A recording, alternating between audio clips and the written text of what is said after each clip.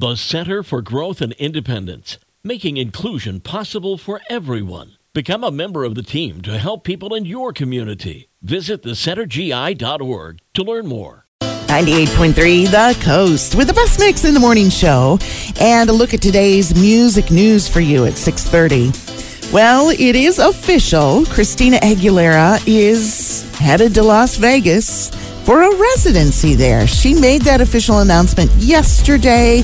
She's going to be performing at the Venetian and is calling this show seductive and personal with a modern twist on the performance experience, whatever that means. New Year's weekend is when it will start.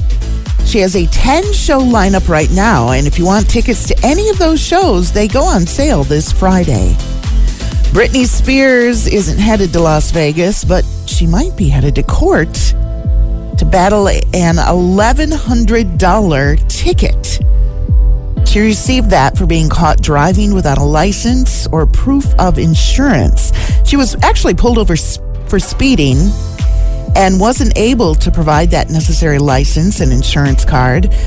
Even mega pop stars can't get out of a ticket, and if she wants to plead no contest, she'll have to show up in court on October 24th, the same day her memoir, The Woman in Me, hits bookstore shelves.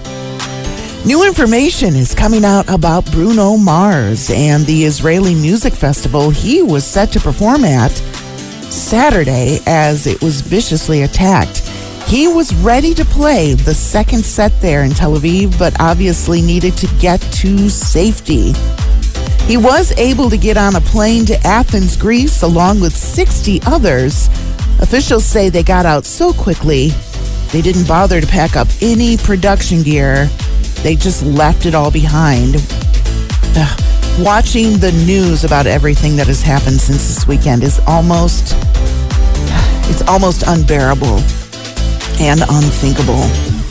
It is today's music news for you from 98.3 The Coast.